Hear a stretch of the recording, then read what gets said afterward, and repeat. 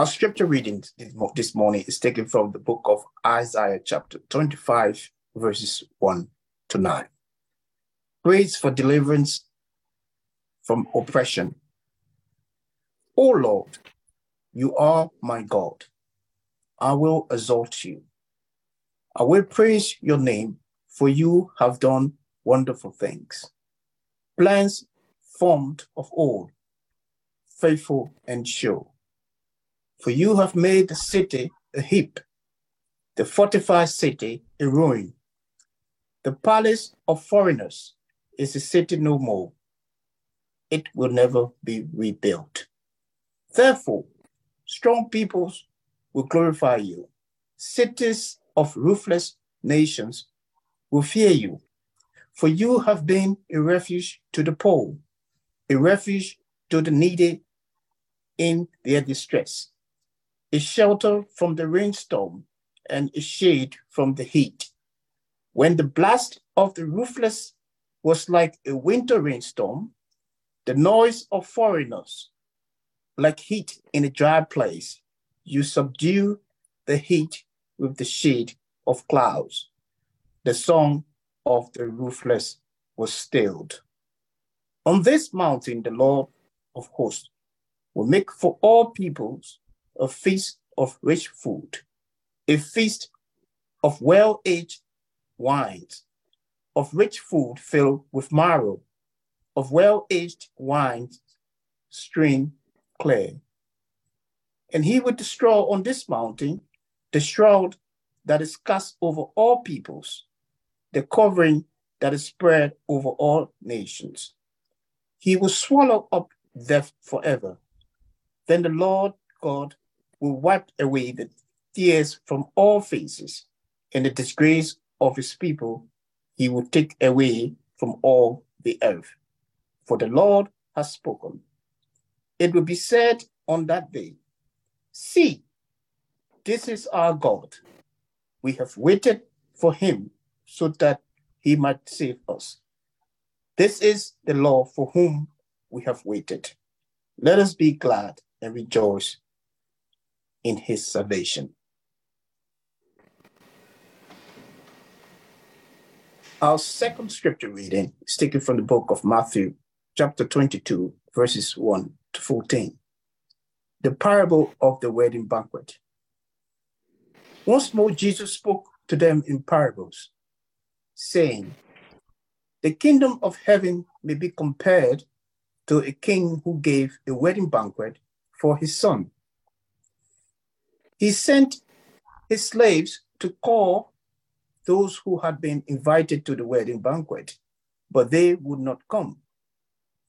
Again, he sent other slaves, saying, tell those who have been invited, look, I have prepared my dinner, my oxen and my fat cows have been slaughtered, and everything is ready.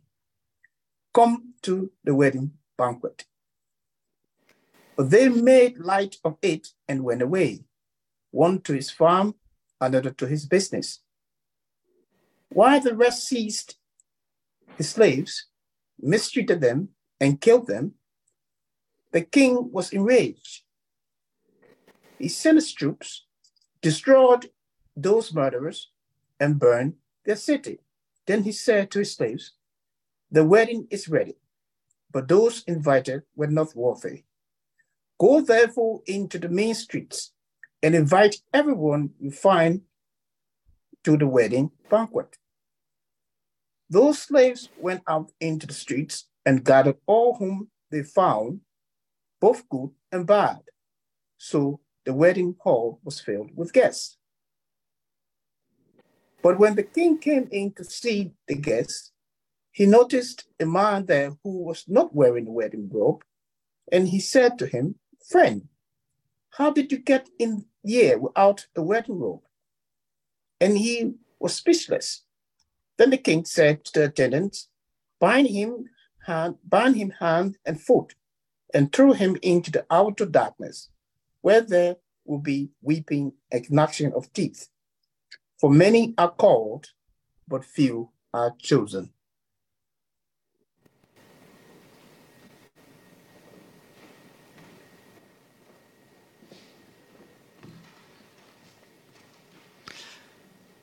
Well, I don't know what sermon you were expecting to hear on this passage this morning, but possibly it might have gone something like this. God's kingdom is like a wedding banquet which he is throwing for his son Jesus. Those whom he first invited, the oh-so-religious and pious Jews, have declined to attend and have even killed the messengers that God has sent to invite them. So God has sent his messengers into the highways and byways of the world to invite everyone else to the party instead. From tax collectors to prostitutes, from riffraff to nobodies, from the blind and to the lame, God drags into his party all the people who thought they'd been forgotten. However, whilst God may have invited everybody, this isn't a no-strings-attached invitation, because whilst God loves everybody, he doesn't want them to stay as they are. After all, who would want the serial killer to get in without modifying her behaviour? The invitation might be for all, but people must still accept it and must behave appropriately if they are to stay in the party. So a person who comes, metaphorically speaking, wearing the wrong clothes, who doesn't clothe themselves with garments of love, justice, truth, mercy and holiness, is in effect saying they don't want to stay at the party, and so they are thrown out into the outer darkness. There we go. That's the sermon I've heard preached on this passage before. It's the sermon that has the established weight of interpretive scholarship behind it, and I think, frankly, it's a terrible sermon. Because let's think for a moment about where this sermon takes us, if we follow it through to its logical conclusion. Let's start with the king, the one who is focused on throwing a wedding banquet for his son. What do we know about the king from the parable? Well, to start with, he's pathologically obsessed with giving his son a magnificent party. It doesn't seem to matter to him, really, who the guests are, just as long as the party is good. He also keeps some very dubious company. Let's not forget that his preferred guests for the party are themselves hardly the nicest of people. They are, we are told, arrogant, landowning businessmen with a tendency towards murderous violence. The king is also, we know, a military man of means. We know that he has slaves and that he has troops and that he is ready to use this power to its full capacity. So, he thinks nothing of putting to death anyone who slights him, and he's happy to send in the troops to burn an entire city to the ground if they don't give him the respect to which he believes himself entitled. He is, in short, a military, self-aggrandizing, capricious, despotic dictator. He looks very much like Herodian family, the Herods of the first century. Or maybe he looks a bit like some of the more psychotic of the Roman emperors of the first century. What he doesn't look like, if we're honest about it, is God. Or perhaps he does look like God, if you've got an image of God as a military, self-aggrandizing, capricious, despotic dictator, which is, of course, exactly how quite a lot of people do exactly picture God. There are many who believe that God is just waiting to catch them out, to throw them out, to cast them into the place of outer darkness where there is weeping and wailing and gnashing of teeth. There are many who believe that God's gracious inclusion only goes so far, and that if we don't respond appropriately, we'll find ourselves on the receiving end of his sacred, divine wrath and violence, levied on us as judgment, along with the rest of the sinners. But I want to suggest something in the way we might interpret this parable from Jesus, which may by now seem obvious. I don't think in this parable that the king is God. An awful lot of sermons have preached it as such, but what if this king is not God? So I'm going to suggest we try to set aside the sermon we thought we might get on this passage, and we try to put out of our minds the sermons that we've heard on this parable before. And maybe by reading it afresh, we may see what will emerge from it if we allow ourselves to read it and hear it a bit differently. What if the king in Jesus' parable isn't God? What if the king's son in this parable isn't Jesus? What if the first invited guests aren't the Jews? What if the forced-in guests aren't grateful to be there? What if the man with the wrong clothes on isn't a sinner deserving of his fate? What if people have been reading this parable wrong all these years because they have been reading it through the lens of a wrong view of God? What if God isn't a violent dictator after all? Let's try and hear the parable as those listening to Jesus in the first century may have heard it. There was a king who had a son, said Jesus, and his hearers would have already been nodding along. Wasn't there just? We can almost hear them thinking. Herod the Great had been appointed ruler of Judea by the Romans some 70 years earlier.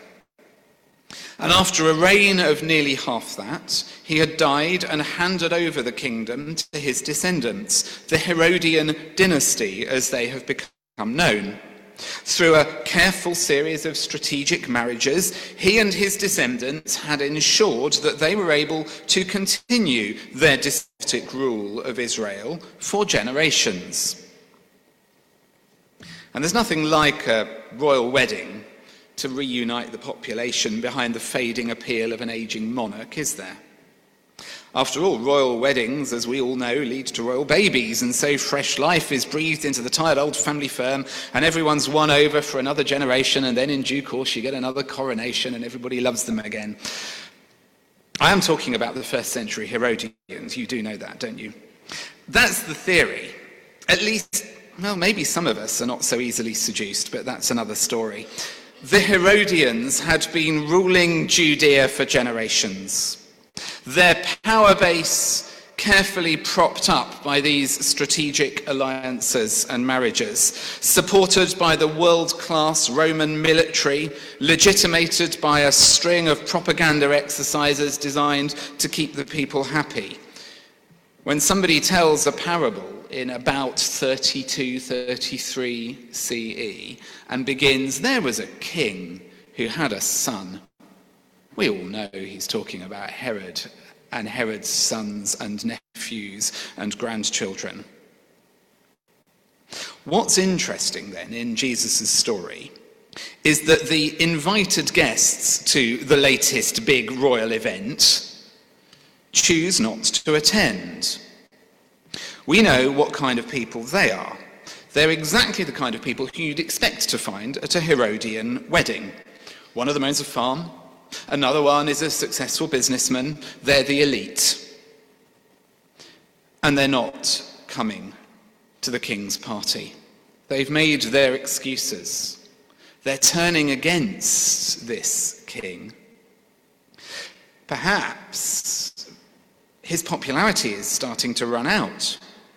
Perhaps it's time for a change as his supporters are distancing themselves strategically from the royal palace. After all, there's always a pretender to the throne waiting in the wings if the current incumbent oversteps the mark. So the king pushes back a bit harder. And then they push back a bit further, and they seize the king's slaves and kill them. My goodness, think those listening to this parable. It's insurrection time. Civil war is only moments away now in this story. So the king pushes back even harder, and he sends in his crack troops to utterly destroy those who have defied him, burning their city to the ground, Kings like Herod and those who came after him cannot have this kind of behaviour on their watch. This is a response worthy of any dictator in any age. You could write this king's response onto Putin today. But from the king's perspective, there's still a party to have. You can't let the cracks show. You can't let the facade slip. There's a succession to secure. There's a population to be wowed with wedding cake and bunting in the streets, and God help anyone else who decides that it's time to stop playing the monarchist.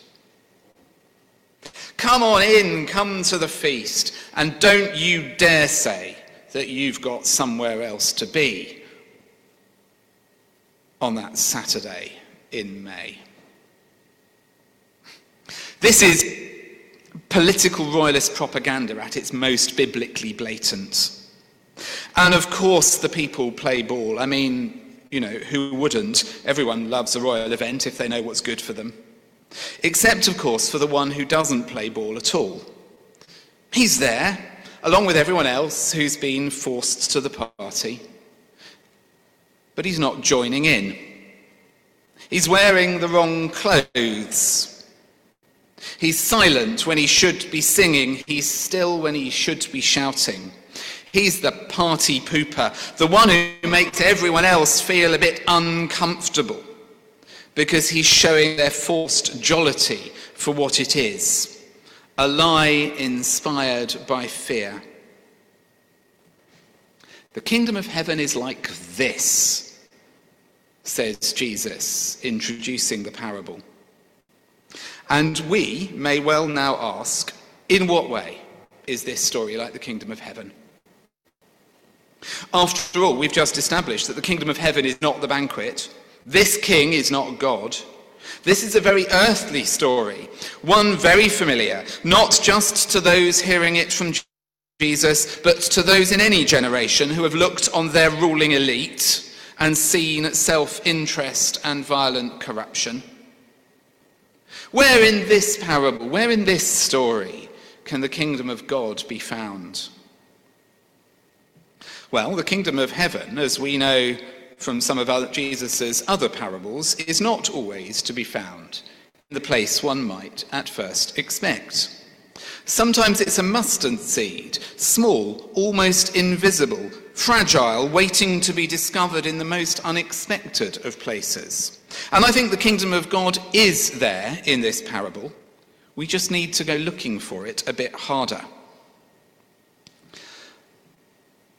When faced with a murderous regime or a despicable dictator, this parable points to three possible responses. The first path taken by the initial guests, the first invited, the businessman, the landowner, the farm owner. And this is the response that plays the political game, which seeks to effect regime change and will resort to violence if necessary. The tactical distancing, the killing of the servants. The problem, of course, with this is that it's not only that it's a high-risk strategy, as the landowning businessman in Jesus' story discovered to his cost. But even if it is effective, you only end up, in the end, replacing one Herod with another. And so nothing really changes. This is the path, though, that will most readily appeal to those with a vested interest in the status quo. To those who have previously been cozying up to the old dictator, diligently attending all of his previous parties, right up until the moment when the wind of change started to blow against him, at which point it's time to realign, to distance, maybe to usher in the next generation of Herod, just to see if he's any better. Of course he won't be. That's the first response, the first guests. The second response is that taken by those who do end up attending the feast that's been thrown by the king. And this one I'm calling the path of least resistance. It's the path that says, yeah, I know he's a dictator, but what are you going to do? It's the path that says, yeah, I know they're awful, but if we'd elected the other party, would they actually have been any better? It's the path taken by those who feel disempowered, by those who live in fear or apathy or both, who just want to be left alone and allowed to live their quiet lives. If others are going to take a stand and die for their trouble, well, that's very sad, but we at least are going to survive another night. And really, is there anything so wrong with a bit of partying on demand? An extra bank holiday weekend so we can all enjoy the monarchy, even if it does represent capitulation to state violent propaganda? That's the second response. Those who just come because they're told and join in because, well, what are you going to do? And then there is a third response. This is taken by the man in the corner, the one who's wearing the wrong clothes. In a world of violence and enforced capitulation, he stands out. This, surely, is the kingdom of heaven personified. This is the kingdom of heaven as the suffering servant, the one who remains silent before his accusers and goes to his death in defiance of the forces that seek continued and unfettered reign to diminish, distort, and demean humanity. In the world of the prophetic book of Isaiah, which we had our first reading from, written some 600 or so years before the time of Jesus, we find the prophet speaking to a time of military occupation and enforced exile at the hands of the Babylonian Empire. We find the origins of this suffering servant counter-testimony to the ideology of big empire. The Babylonians, you see, had declared that the world must bow down before them or else face terrible consequences. The Babylonians had issued their own invitation to their propaganda feast, and anybody who declined to turn up, well, they just sent in the armies and invaded and took people into exile and forced them to come. Nebuchadnezzar, the king of the Babylonians, had declared that all the world must worship him and him alone. And most of the world did, because, well, what are you going to do? And it was in the midst of this world, 600 years before the time of Jesus, that prophet Isaiah started to articulate a dream of a new world. He didn't quite say, I have a dream, but he pretty much did. In the midst of oppression, Isaiah wrote a dream of a hopeful future, of a time and a place where tears would be wiped away and people would be free to feast with their God in joyful celebration of their liberty from subjugation. The kingdom banquet dreamed of by Isaiah is a world away from the wedding banquet of the king in Jesus' parable. But there is a common thread, and it's this figure of a suffering servant. The insight of the prophet Isaiah was that the new world of justice and equality that he was dreaming of would only come into being in the world through the suffering of the innocent, those who take their stand in defiance of the inequalities and violence that otherwise dominate the world. So Isaiah personifies the nation of Israel as the faithful servant of the Lord, the one who is wounded and marred and killed for the sake of the new world that is coming into being. And in Isaiah's time, the suffering servant passage is clearly referring to the sufferings of the nation of Israel at the hands of the Babylonian oppressors. Because who was it who resisted the Babylonian propaganda feast? Well, it was the faithful Jewish people of God who would not bow down and worship Nebuchadnezzar and paid a terrible price for their resistance. And of course, the New Testament writers used this same ancient image of suffering servant, which they borrowed from Isaiah, and they used it to describe what they saw in Jesus, who went to his cross to take upon himself the violence of humanity, opening the way through death to resurrection and new life for all. And it is this figure of the suffering servant that I think we meet standing in the corner of Jesus' own story of a propaganda banquet. This is the silent man who refuses to put on the appropriate garments of celebration for the royal feast. And so he is seized by the king's attendants and bound like a sacrificial victim and thrown into the outer darkness to die. This is the crucial moment in this parable. And I think it is here that the kingdom of heaven comes most clearly into view. The guests at the banquet in the parable are in all sorts of trouble. They live in a world of violence and fear. They're asked to accept propaganda that legitimates their own oppression and coercion, and they are in no position to challenge the king, because those who have already tried are now dead, with their city burned to the ground. The guests at the king's banquet in this parable are people with no hope, and it is to those who live in the land of deep darkness that the unrobed man comes. Standing in their midst, one of them yet not one of them, with them but not the same as them. And he takes unto himself the wrath of the king. He becomes the sacrificial victim. He interrupts their victimhood by making himself the victim for all. This is the kingdom of heaven. This is Jesus. This is the suffering servant. So what about us?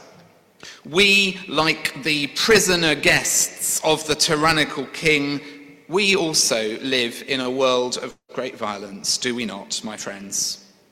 There is horror being played out before our eyes in Palestine and Ukraine and in South Sudan and in so many other places. And our leaders don't know how to respond except by trying to bring about peace by ramping up the violence, which just perpetuates it to another generation, deferring it for another year. What did we think was going to happen when we armed the Taliban in Afghanistan? And we might well ask, in the midst of the complexities of war and suffering, where is the kingdom of heaven? Where is the counter-testimony to the dominant ideologies of retaliation and compliance? Where is the kingdom when those who were once our friends are now our enemies? Where is the kingdom when those who were once our enemies are now our friends? Where is truth and justice and righteousness and forgiveness and peace in a world of terrorism, war and bloody murder? Where are those who are taking a stand? Where are those who will not bow to the king? Where are those who will not comply? Let me tell you about my friend Simon. Some of you know Simon Hill. He worships here at Bloomsbury occasionally. He's a deacon at New Road Baptist Church in Oxford. As he was leaving a prayer meeting some while ago, he realised that Oxford town centre was at a standstill. And he sort of stood there in silence, listening to some stuff, and said, "What's going on?" And somebody said, "Well, they're about to proclaim Charles as king. And Simon waited, and he waited respectfully whilst they went through the mourning for the late Queen. And then he waited whilst they proclaimed Charles king, and then once he decided, once only, to say what he thought. And he said loudly, "I didn't vote for him." Now, you may or may not agree with him doing that, but that was a moment of quiet resistance. He said it once, and he said it peacefully. He was then arrested, handcuffed, put in the back of a police van and taken to the police station, where he was then told that he had been arrested under the law that prohibits protest that came in last year. You're not allowed to register protest in this country if it might give offence to somebody else. He was then de-arrested and then re-arrested a few weeks later and was sent to trial, and it was only as it was about to go to trial that it was thrown out.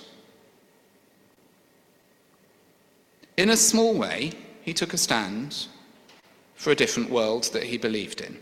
You may or may not believe in that same world, but he took his stand. And I just wonder, in our world, let's decouple the king from Charles for a moment.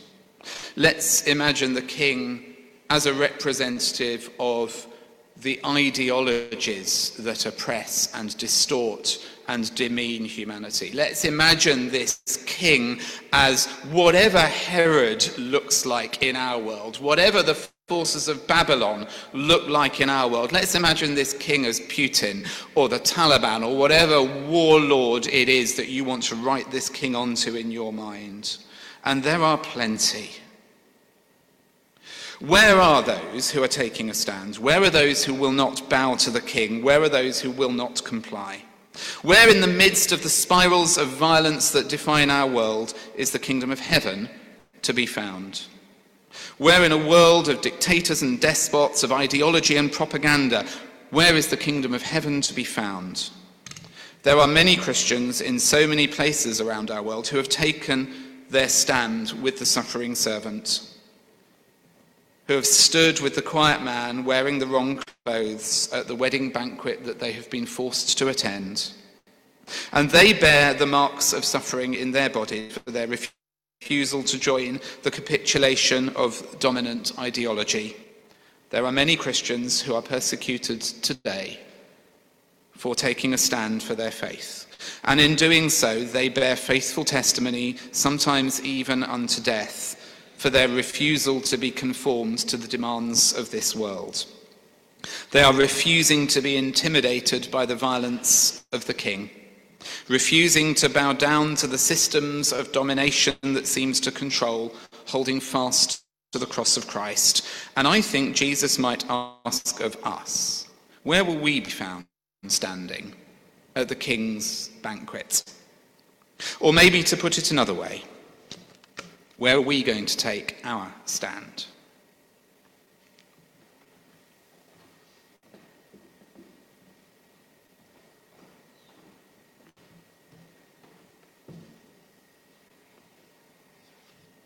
Thank you, Simon. And as we take a minute to reflect on that, I'll call the panelists to come forward and we'll have a short discussion on some of the things we've heard. So let's just take a minute to reflect.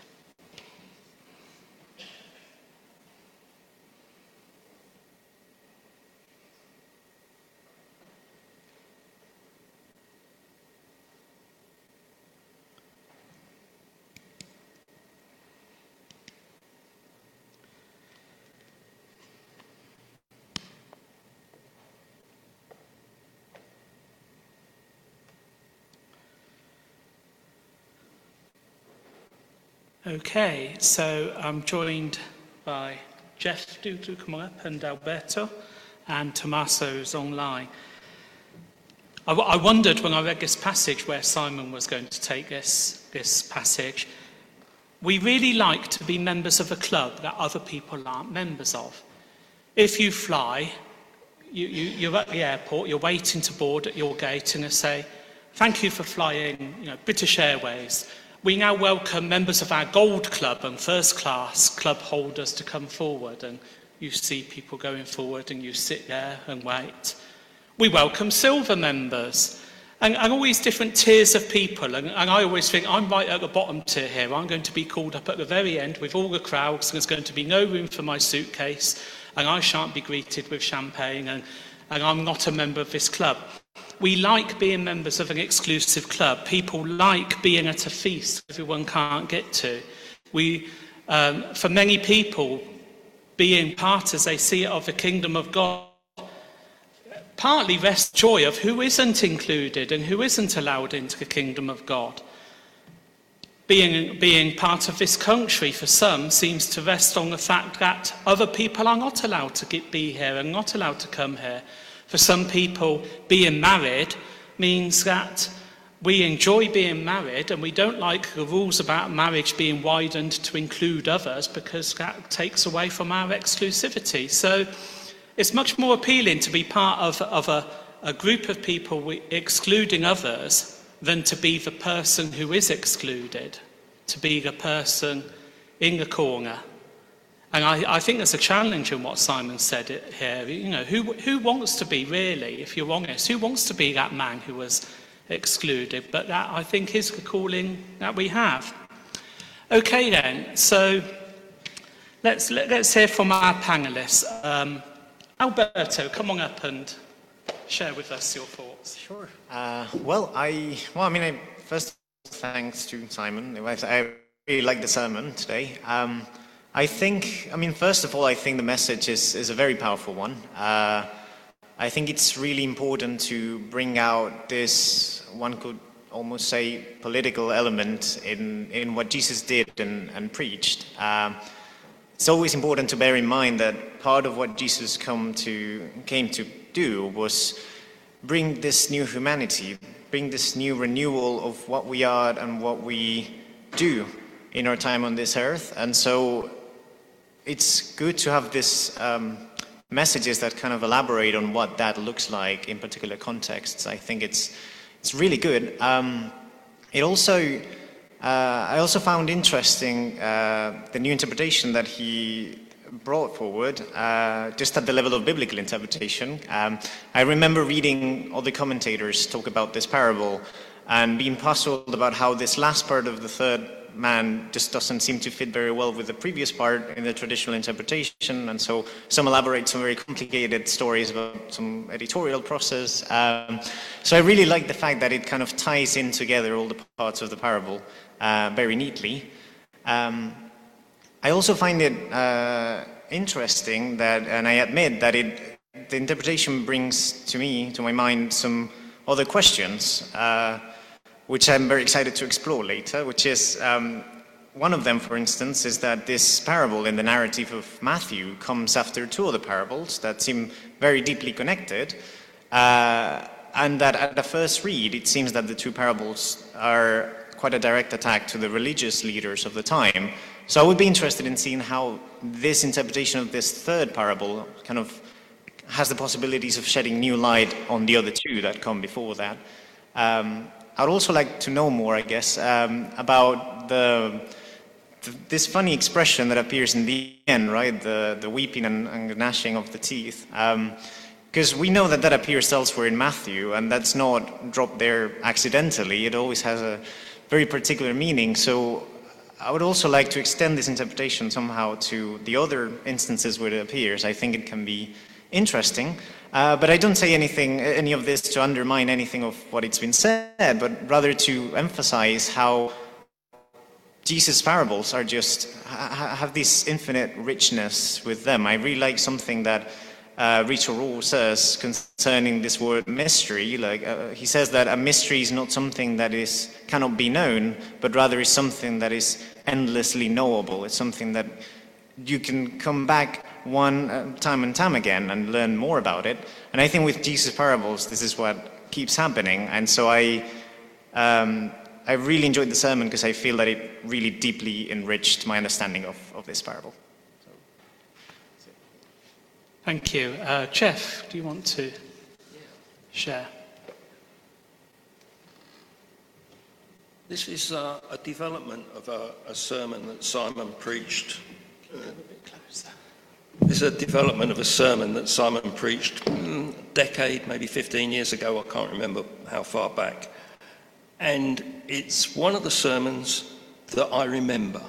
You know, sometimes, preachers are probably disappointed in the fact that we don't always remember sermons.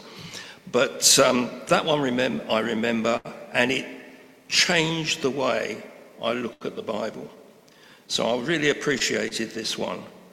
I think Jesus walks a political tightrope in terms of how much he can offend his audience and how they will respond.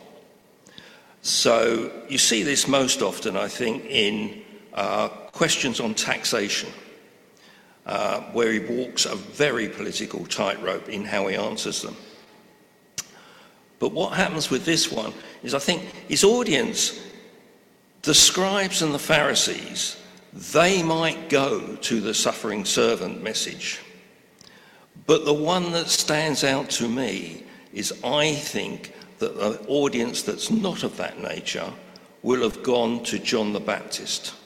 He's the guy in the dodgy clothing. Thanks.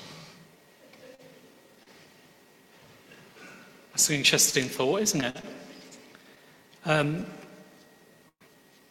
It's important, isn't it, sometimes to turn around what we think, particularly with the parables. I used to think, the easy things are the parables. There's lots of scripture that's really hard to understand, but the parables, they're nice and simple and easy. We use them in Sunday schools because you can have pictures, and actually most of them require a lot of thinking and have been really misinterpreted. I think that's helpful. I think, John the Baptist. I like John the Baptist. Simon's putting his thumbs up, he does too. See, this is why we're a Baptist church. He wasn't John the Presbyterian. No, I mustn't say that. Tommaso, please rescue me. Thank you, Nigel, and thank you to the other panelists as well for their very thoughtful remarks. I can only echo what has already been said about inclusion and exclusion. The sermon made me think about different ways of being Christian and experiencing Christianity. On the one hand, there is this deeply human impulse to see oneself on the side of the angels, so to speak, and to go to church to find confirmation of our righteousness while keeping others out. And on the other hand, there is the attitude that Simon so powerfully outlined towards the end in the third response. And the big challenge, as far as I'm concerned, is to find the strength to constantly raise questions about ourselves, our conduct, our beliefs, so to avoid sliding into the first type of religiousness, which is perhaps the easiest one.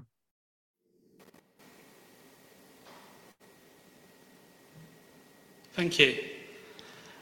Yeah, I wonder if the easiest one is the path of least resistance, actually, because I sort of sat there thinking, I'm a least resistance type guy. I don't like conflict. I don't like difficulty. I go along with things that I'm not entirely happy with because it just makes my life easier sometimes. But yes, thank you. Thank you, panel. Let us pray. Loving and merciful God, we express gratitude this morning for being blessed by your presence and for the companionship of those whose generosity, fortitude, and candor helped us connect with you. Those who welcomed us when we were strangers, shored us up when we were feeble, and let us experience your boundless love when we were hesitant, diffident, or even stricken by fear. Those friends have been a refuge from the storm, a shade from the heat, and an instrument of yours, we shall never forget.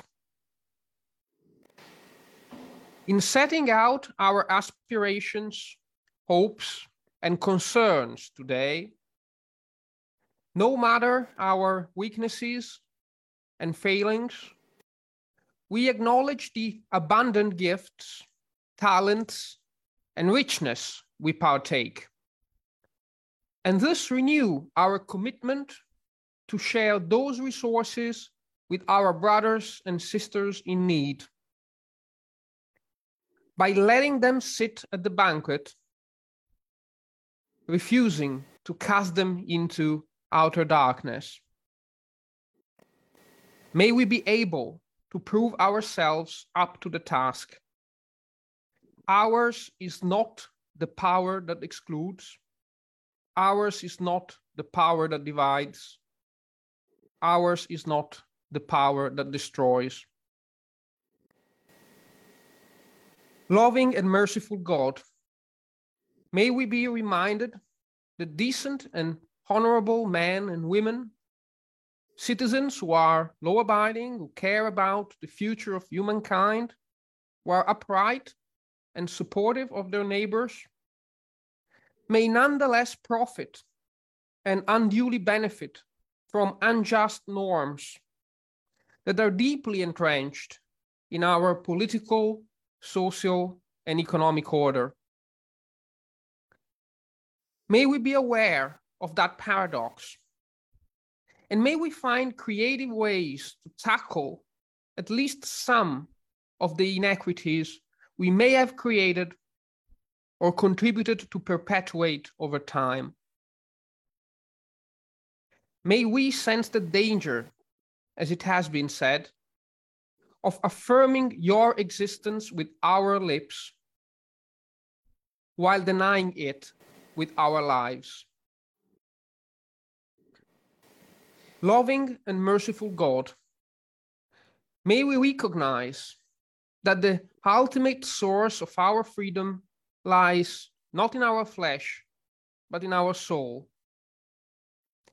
In a world wherein affluence is too often taken as an indicator of character and fulfillment,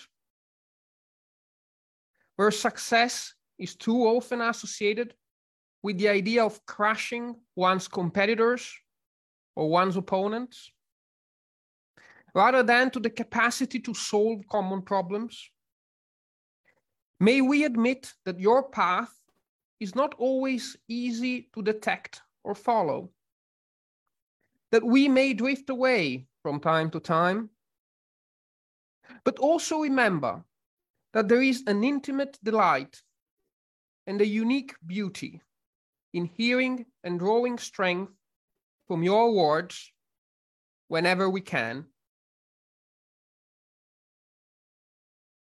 We seek a life of joy, we seek a life of service, we seek a meaningful life. And also for this, today we pray. Hear our prayers, we ask, and help us always to remember that you are indeed the God of all love and compassion. Amen.